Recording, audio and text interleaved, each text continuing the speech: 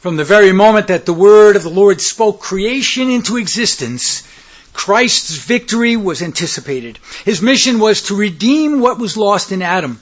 And he would do this by redeeming his people by his atoning grace, transforming their minds by the indwelling of his Spirit, and sending them into the world to declare his lordship, sovereignty, dominion by the preaching of the gospel. This sermon explores the dominion commission of the incarnate Son of God. Our Old Covenant reading coming from Genesis in chapter 1. Genesis in chapter 1, beginning in verse 26 through the end of the chapter, verse 31. By inspiration of God, the prophet writes, "And God said, Let us make man in our image, after our likeness.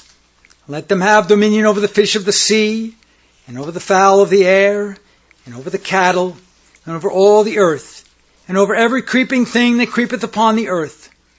So God created man in his own image. In the image of God created he him. Male and female created he them. And God blessed them. And God said unto them, Be fruitful and multiply, and replenish the earth, and subdue it, and have dominion over the fish of the sea, and over the fowl of the air, and over every living thing that moveth upon the earth. And God said, Behold, I have given you every herb-bearing seed which is upon the face of all the earth, and every tree in the which is the fruit of a tree, yielding seed. To you it shall be for meat, and to every beast of the earth, and to every fowl of the air, and to everything that creepeth upon the earth wherein there is life. I have given every green herb for meat. And it was so. And God saw everything that he had made, and behold, it was very good. And the evening and the morning were the sixth day. The evangelist Matthew, writing after the resurrection of the sovereign King of the universe, Matthew chapter 28, beginning in verse 16 to the end of the chapter, where Christ reiterates his dominion mandate from Genesis chapter 1. By inspiration of God, the apostle says this, Then the 11 disciples went away into Galilee, into a mountain where Jesus had appointed them. When they saw him, they worshipped him, but some doubted. And Jesus came and spake unto them, saying, All power is given unto me in heaven and in earth. Go ye therefore, and teach all nations, baptizing them in the name of the Father, and of the Son, and of the Holy Ghost, teaching them to observe all things whatsoever I have commanded you. And lo, I am with you always, even unto the end of the world. Amen.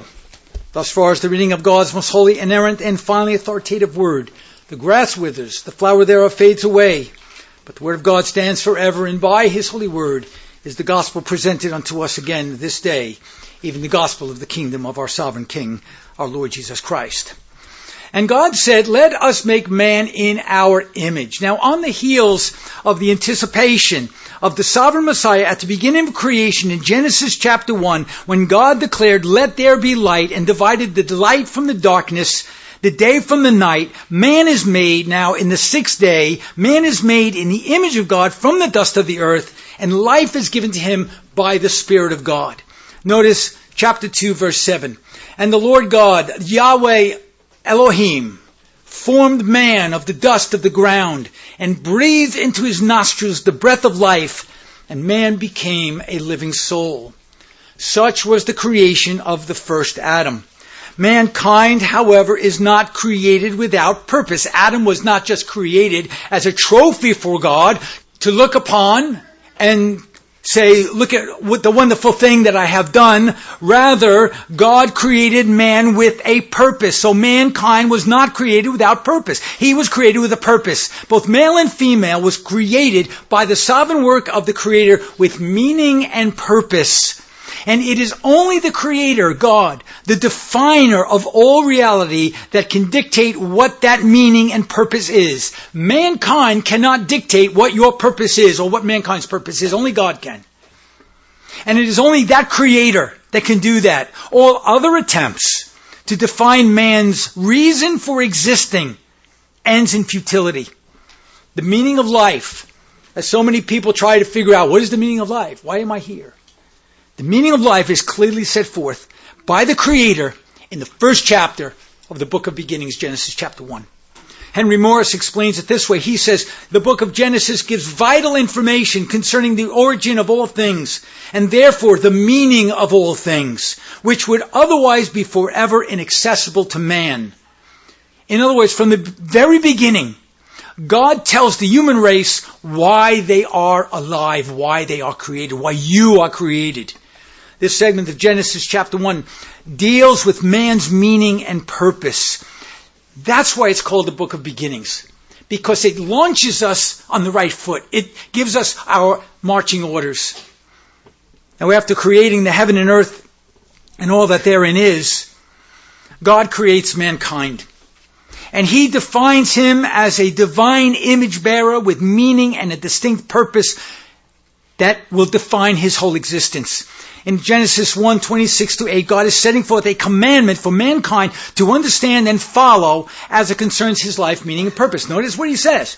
God says this, let us make man in our image, after our likeness, and let them have dominion over the fish of the sea, and over the fowl of the air, and over the cattle, and over all the earth, and over every creeping thing that creepeth upon the earth. So God makes man in His own image. In the image of God created He him. Male and female creates He them.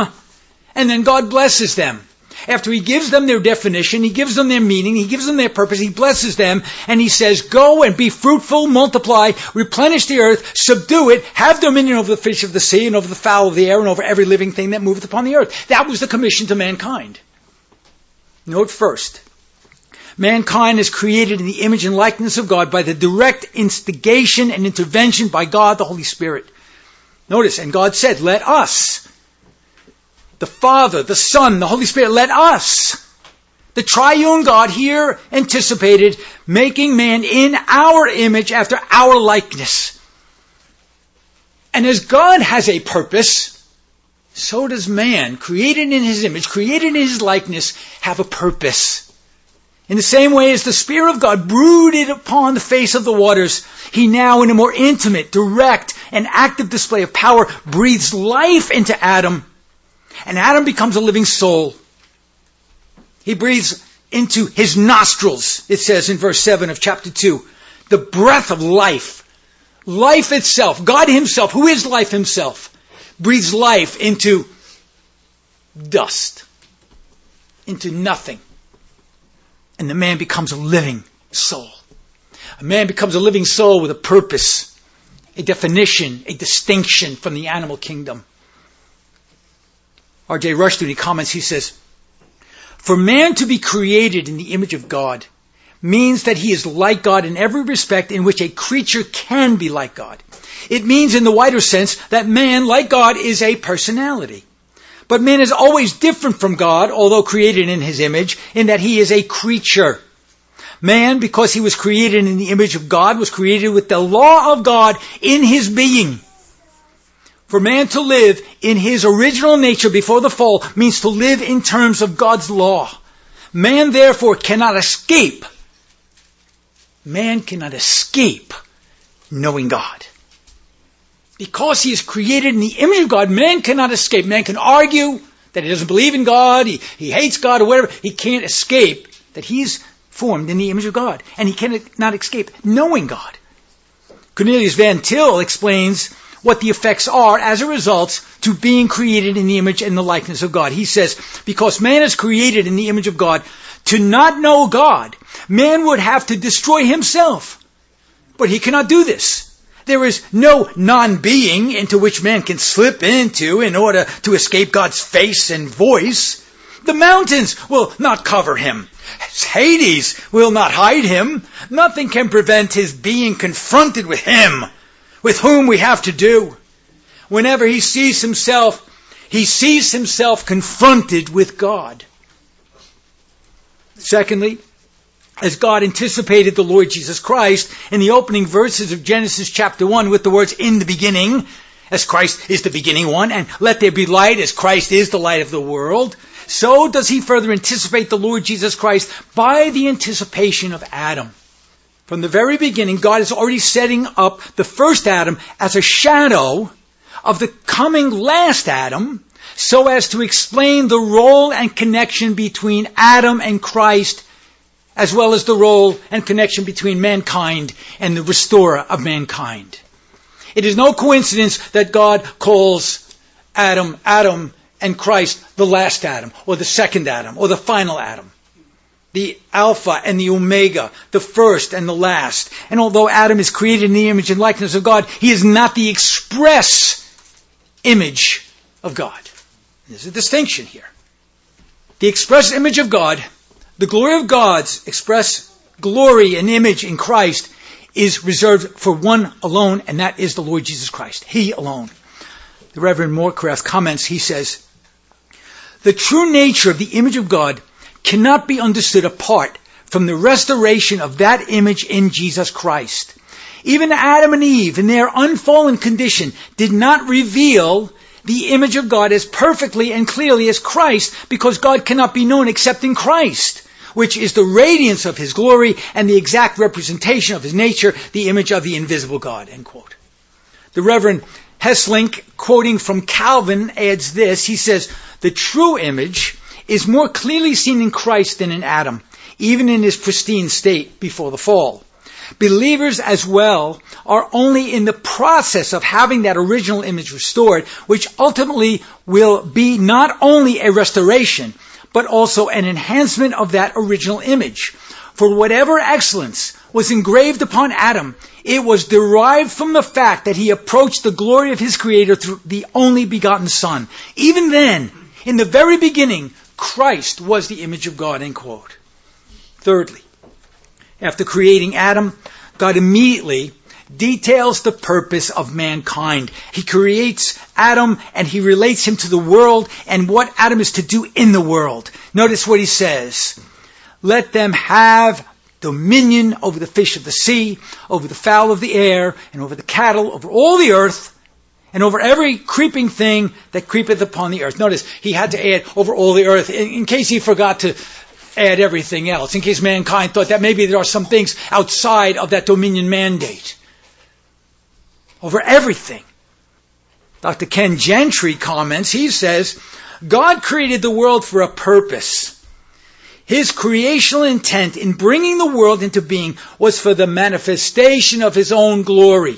And this is why the evolutionists want to believe in evolution, because it neuters the purpose for creation, because the purpose of creation was to glorify God, and they want nothing to do with the glorification of God.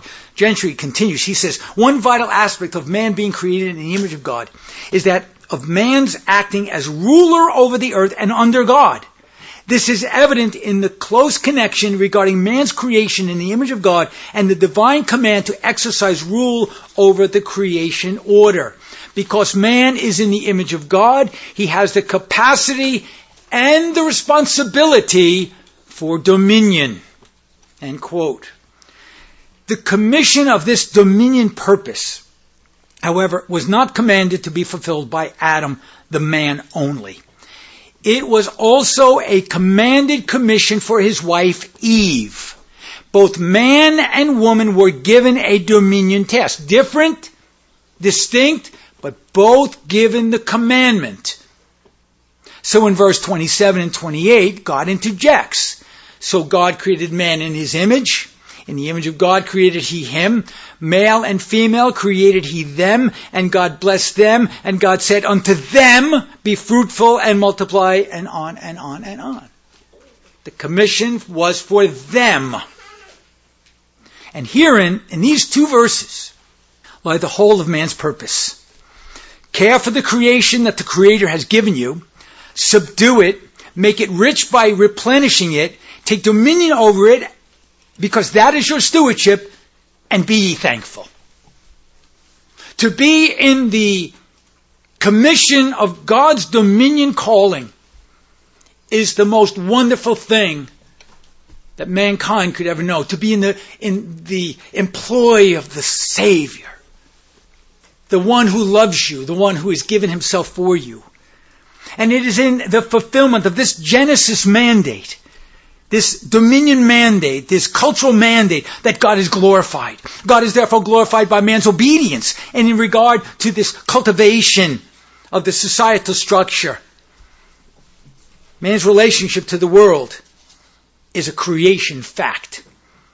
As God relates to the world, which He created, so too we must relate to the world that God created, according to the purpose for which God created the world.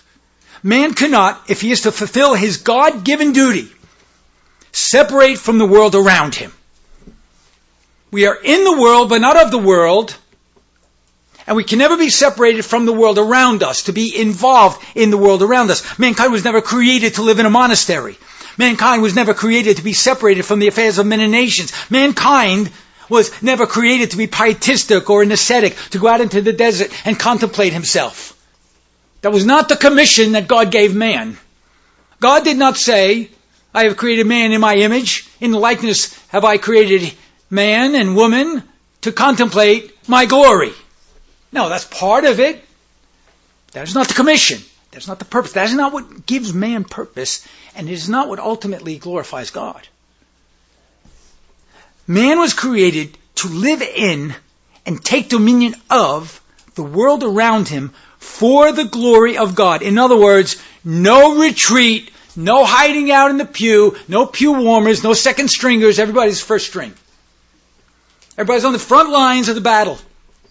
If you are a child of God, that's where you want to be. Now, moms, front line of your battle, your children, your family. That will change in time. But wherever God has placed you, you are on the front lines. And so in order to give mankind a historical example of His meaning and purpose, God places Adam in the garden to become a fruitful gardener. The word cultivation is part of the word where we get the word culture. The culture. We are to cultivate the culture. And this meant that Adam was to cultivate the garden in a very specific way by subduing it in order to replenish the earth, and with the assistance of his wife. Notice, fathers, husbands, you are to lead. You are to bear the yoke now, ministering to your wives, but with the assistance of your wives. You're not an island. You work with your wife. In fact, without your wives, and I know this for myself, without the input of the female, we would be beasts. Brute beasts. So with the assistance of his wife, Adam was to take dominion over the plant life and every animal that God created. And this dominion and subduing is called the dominion mandate, or the cultural mandate. Morecraft again observes, he says, God placed Adam in his garden to cultivate it and keep it. The garden needed tending and cultivating, and as a part of the perfection of creation was the privilege and necessity of work on man's part. The privilege of work. The privilege to serve in God's kingdom. He continues, Adam was called to be an obedient gardener. That is, a manager of creation to the glory of the owner of the creation. Earth and all of its resources became man's stewardship to use and develop in terms of the revealed will of the Creator of the universe. So in the beginning, God creates the world within the confines of time, because beginning is a time reference. And He gives to man time within where he would then steward God's created order. And each of us have 24 hours in a day.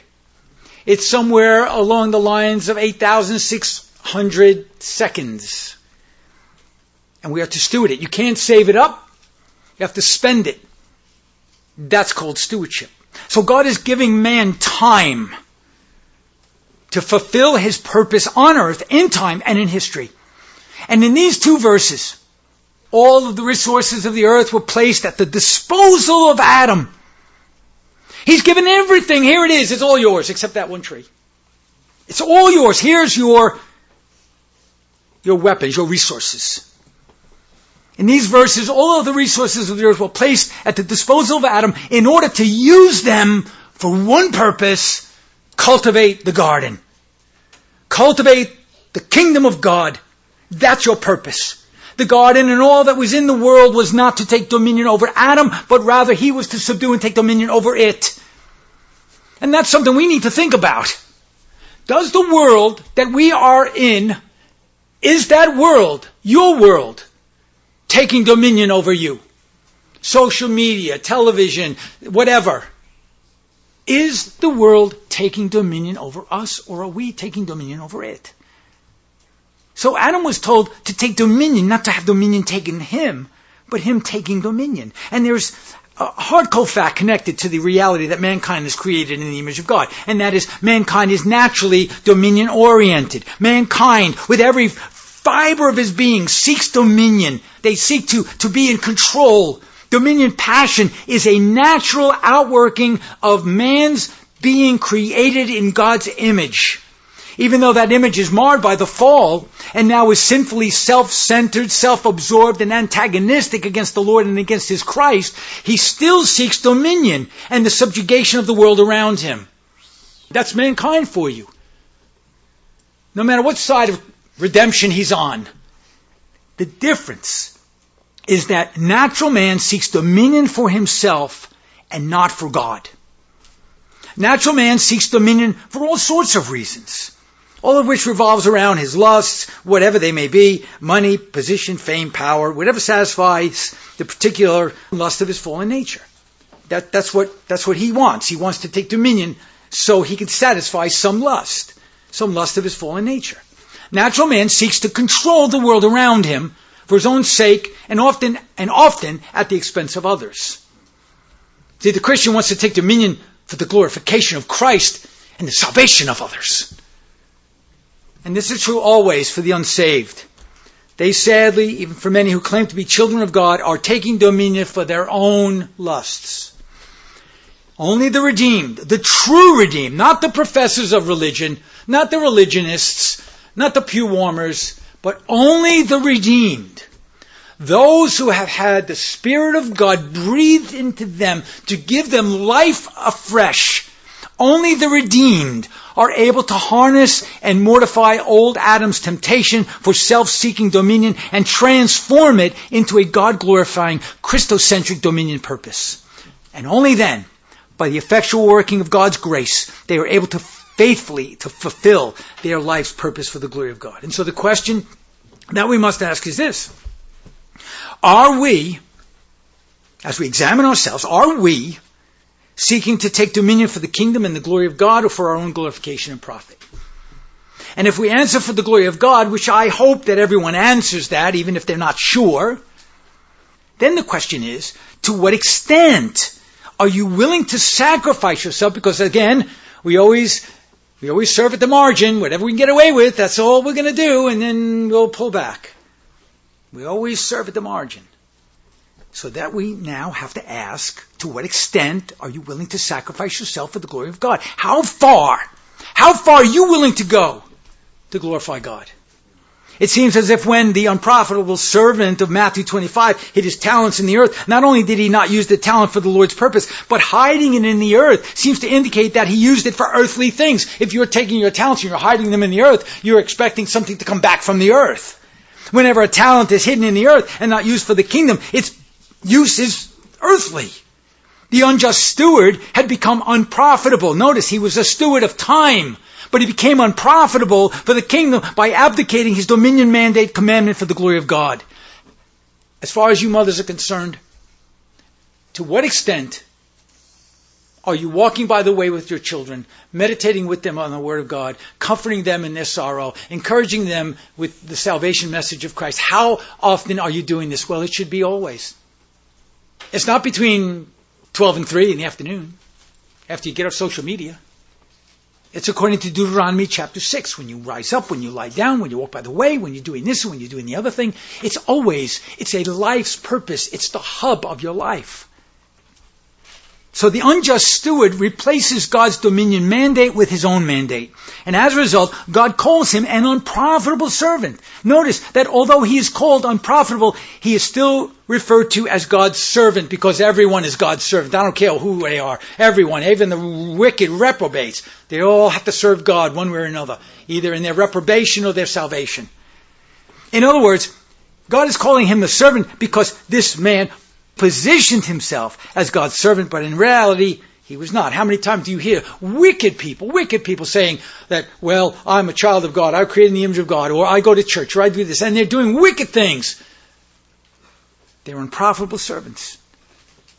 This man was an unjust servant, and therefore, he was an illegitimate son of God. Now consider for a moment the references to a garden as a symbol of the church. The garden east of Eden, commonly called the Garden of Eden, was a glorious, lush land with an abundance of natural resources, as we read here, fish and animals and trees and all these wonderful things. And that was given to Adam. These natural resources were given to Adam to use for his cultivation to the glory of God. And in the same way that the church and all of the resources of Christ's blessings, you think about this. How many resources of Christ's blessings, not only the world around us, but the blessings of Christ, do we, the church, have at our disposal? How many of these blessings are conferred to us? How many of these blessings are we told that we can use? Everything. We're told we can use all these blessings to advance the kingdom of God by cultivating the culture. That is how God gave Adam Eden, with all of the resources, to cultivate them, to be used in the dominion mandate to subdue and take dominion. However, as a result of his rebellion, he is banished from the garden because he wanted that one thing that God said, don't touch. Don't do it. Just don't do it. How many times are we involved in the work of the ministry and then all of a sudden we fall off the rails, we fall off the wagon, and we go after that one thing that we know God has said no. And willingly, we know. Adam knew. Eve knew. They even quoted it back to each other. They knew. You eat, you die.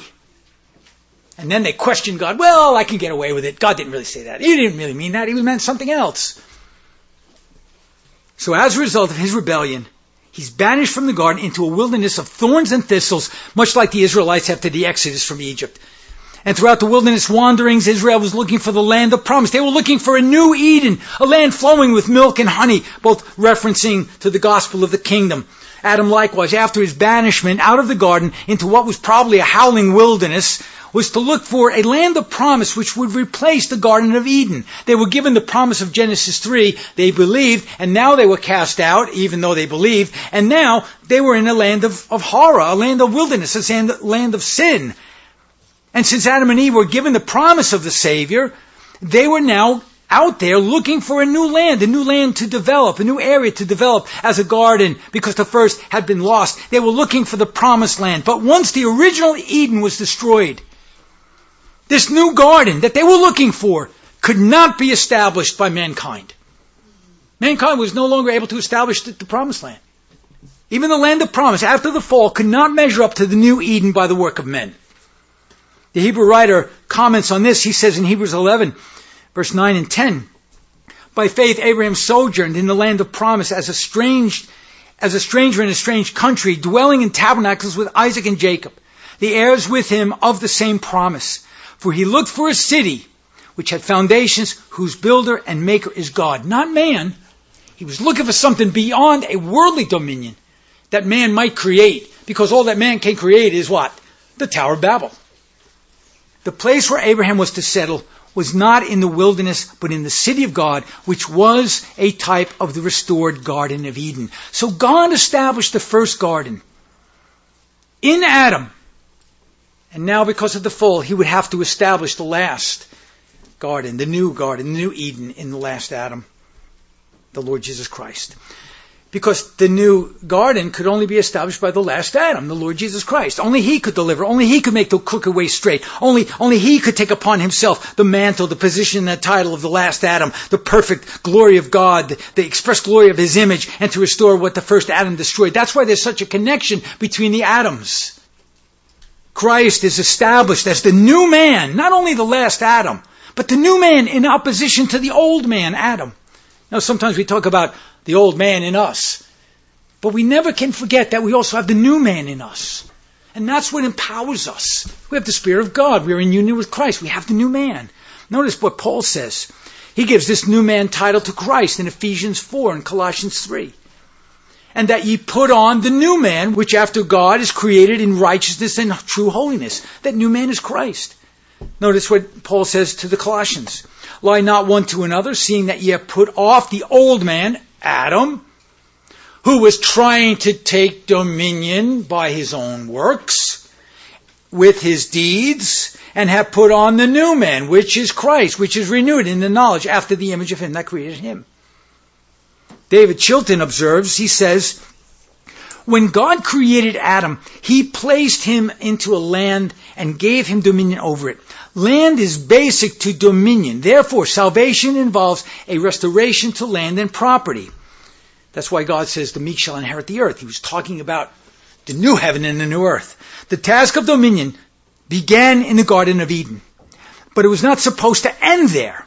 For man was ordered to have dominion over the whole earth. Adam and Eve and their children were to extend the blessing of paradise throughout the whole world. But when he rebelled, he lost the ability to have godly dominion because he lost fellowship with God. But now we have fellowship with God. Now we have been given the ability to take dominion for godly things and for the glory of God again. He ends with this. Christ came as the second Adam in order to undo the damage brought about by the first. The restorer of all things. And this is why Jesus quotes from Psalm 37 in the Beatitudes, declaring that the meek shall inherit the earth. So it was both an Old Testament reality, a promise, and a New Testament promise. This was a dominion declaration pointing back to Genesis 1 and reminding his regenerate army of their meaning and purpose. But before we go and take dominion outside of ourselves, let me say this very pointedly. We must be able to take dominion over our own lusts. The subduing of the earth was to be the new Eden. It would be the new heaven and the new earth where righteousness would dwell. Often the Lord Jesus Christ, through his prophet Solomon, would call the people of God a well-watered garden where the Spirit is cultivating us. He's cultivating our minds. He's cultivating our actions. But it's well-watered, and as God is the water of life, we need to water it by reading of the Word, by praying, so that we would be watered, not a parched place, so that we would be able to mortify sin, that we would be able to take dominion over our own lusts, not to have the old Adam rise up and become the tail, but the new man rise up that we would be the head once again. And this new heaven and new earth would begin in earnest at the incarnation, and that's why the incarnation is so important. It begins at the incarnation. It is established by the resurrection. It is empowered by Pentecost and would be known then therefore as the kingdom of God. So when Jesus said, but if I, with the finger of God, cast out devils, no doubt the kingdom of God has come upon you. That kingdom of restored Eden, that restored Adamic kingdom. He was telling the people that the kingdom had come in him and by his incarnation and would be effectuated after his resurrection at Pentecost.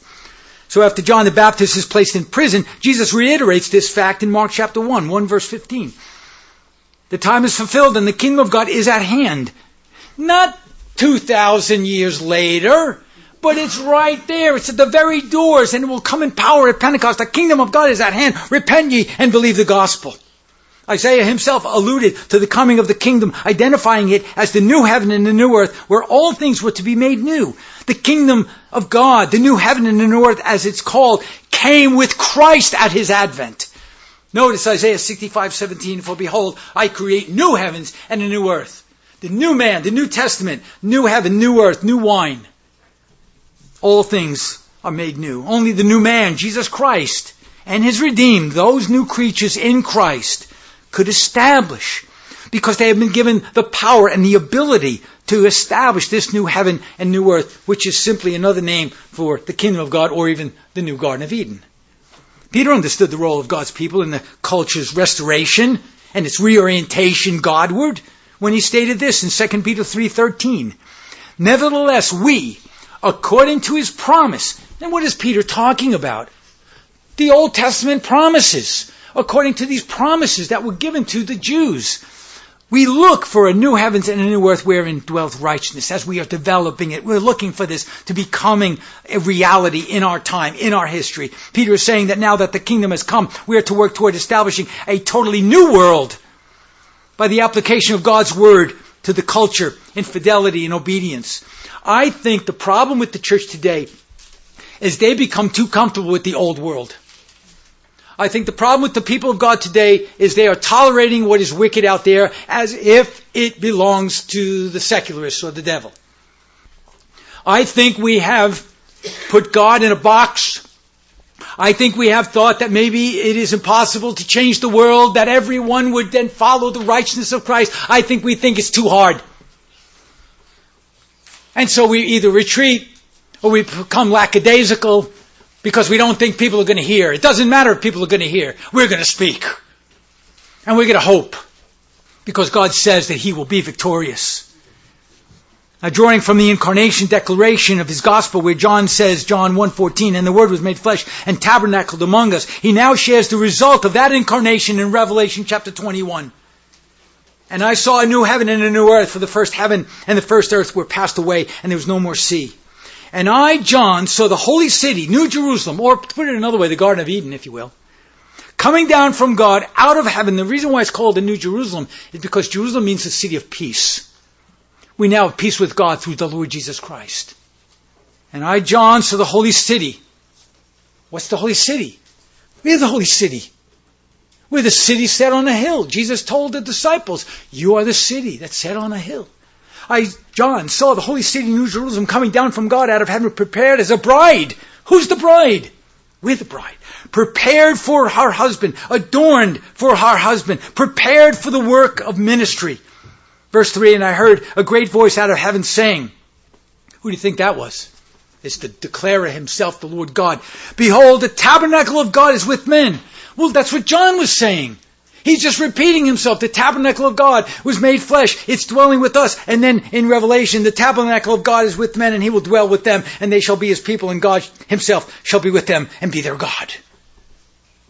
Christ tabernacles with us now. And notice what He says after this. And God shall wipe away all tears from their eyes, and there shall be no more death. No more death! Do we die? Yes, but there's no more death. Neither sorrow nor crying. Neither shall there be any more pain, for the former things are passed away. And He that sat upon the throne said, behold, I make all things new. And He said unto me, write, for these words are true and faithful. Now, as the last Adam, Jesus' incarnation inaugurated the new heaven and the new earth, where He would reestablish the Garden of Eden in time and in history by the establishment of the kingdom of God. So when Adam was created, he was ordained as the covenant federal head over God's created order. He would remain the head provided he remained obedient to God's commission. Moses tells us this in Deuteronomy chapter 28. If you disobey, you become the tail. But when you obey, you become the head. So he becomes the tail because he disobeys. So Adam fails to fulfill his calling unto God. He comes under God's curse. He becomes the tail, forfeiting his position in the garden. Calvin says this, commenting on Deuteronomy 28. This means that those who endeavor to serve God shall be set above and not beneath. This is, as it were, the height of all prosperity.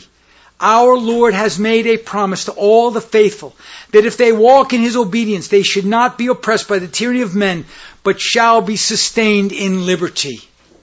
So after Adam's fall, his position as the keeper and gardener of Eden, remember, he was the cultivator, that position became vacant. And he became oppressed by the tyranny of sin and subjected to the tyranny of men.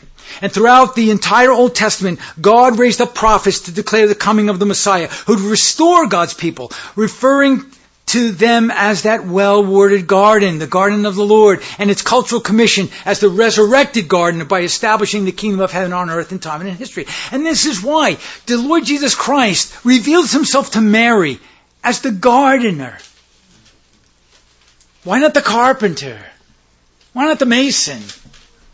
Why not anything else? Why the gardener? He reveals himself to Mary as the gardener after his victorious resurrection, so to show himself as the last Adam, the faithful gardener, the victorious gardener, unlike the first Adam, who was the rebellious gardener, who would be victorious and who would be able to subdue and take dominion. Notice John 20. Jesus saith unto her, Woman, why weepest thou? Whom seekest thou? She, supposing him to be the gardener, said unto him, Sir, if thou have borne him hence, tell me where thou hast laid him, and I will take him away. As the faithful gardener, Jesus restores the Genesis commission of Genesis chapter 1 in order to accomplish a universal cultural restoration under God, a restoration of all things made new through his church. We're the body of Christ dispatched to the earth. Under Christ, as a result of the kingdom's coming, all things are now being subjected unto him for his total dominion cultivation, and we are his army. Paul puts it this way, 1 Corinthians 15, For he must reign till he hath put all enemies under his feet. For he hath put all things under his feet, and when all things shall be subdued unto him, notice, subjection. He's subduing all things, and when that finally happens, at the end of the world, when that finally happens, then shall the Son also himself be subject unto him, God the Father, that put all things unto him, so that God may be all in all. That's the culmination of the age. In this verse, Paul gives both the eschatological hope and the eschatological guarantee of dominion victory, which was solidified by the incarnate Christ. Paul is answering the question, is everything we do or build for the kingdom of God doomed to destruction in time and history? He's answering the question in 1 Corinthians 15, and the answer is no, absolutely not. Vehemently, resounding, no. The kingdom of God has come, and it is coming in a greater and more perfect fashion as time continues, provided the church faithfully stewards the culture by engaging it for the glory of God. Reverend Dr. Klaus Schindler explains it this way. In his observation, he says, God gives back to the new humanity the rich powers of his poured out spirit, the powers of sanctification, of ecclesiastical conquest, of world cultivation, of cultural activity. I can't even wrap my head around that phrase. God gives back to the new humanity. That's you. That's the elect. That's the people of God throughout the world. God gives back to the new humanity the rich powers of his poured out spirit. The rich powers of his poured out spirit. God's pouring himself out. The powers of sanctification so you don't have to sin anymore. Of ecclesiastical conquest. The church, victorious and triumphant. When have you heard that before? Of world cultivation. We can't even take over our community. We can't even have our own households in order. Of world cultivation of cultural activity. Amid a crooked and perverse generation, he again erects specimens of the pure human race. They are not yet perfect, but in principle they do exist. They exist from the very moment Adam bowed in faith under the first gospel promise of Genesis 3:16. And they are coming and increasing and becoming the great multitude of those sanctified by God in Christ. Their army is increasing and shall be completely numbered by the last day. Do you see that? Do we see that in the church today? No. We have theater. We have anecdotal sermons, 20 minutes long, because the roast is in the oven. We've got to get back home. We have football scores instead of gospel preaching. Is the army of God increasing? Men cannot escape culture in the same way that he can escape his duty to take dominion. The difference is, once again, between man's humanistic concept of culture and God's definition of culture, is that man's idea of culture is the cultivation of the world for the benefit of man and not for the benefit of God. Yet God is the God of culture. And we are the people of God.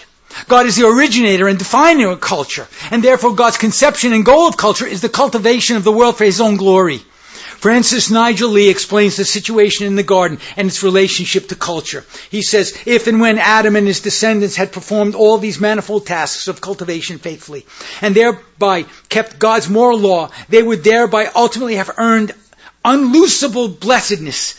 In other words, everlasting life as a permanent reward. However, if Adam and his descendants tried to evade all cultural efforts by taking a shortcut to gain that knowledge by attempting to steal the utmost knowledge by eating of the forbidden fruit of the tree of the knowledge of good and evil, which in fact they did, they would lose even that measure of life or blessedness with which they were created and suffered agony forever. End quote. Adam looked for the silver bullet to his cultural commandment of dominion. In other words, he wanted to serve at the margin.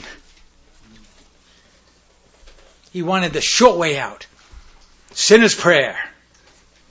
You're better off doing 20 push-ups. I'll give you more out of it. They wanted a shortcut. 2-minute devotions. And then I'm off to the world. Studying the Bible? I'll wait for the pastor to expound the scriptures on Sunday. Shortcut. No longer willing to work.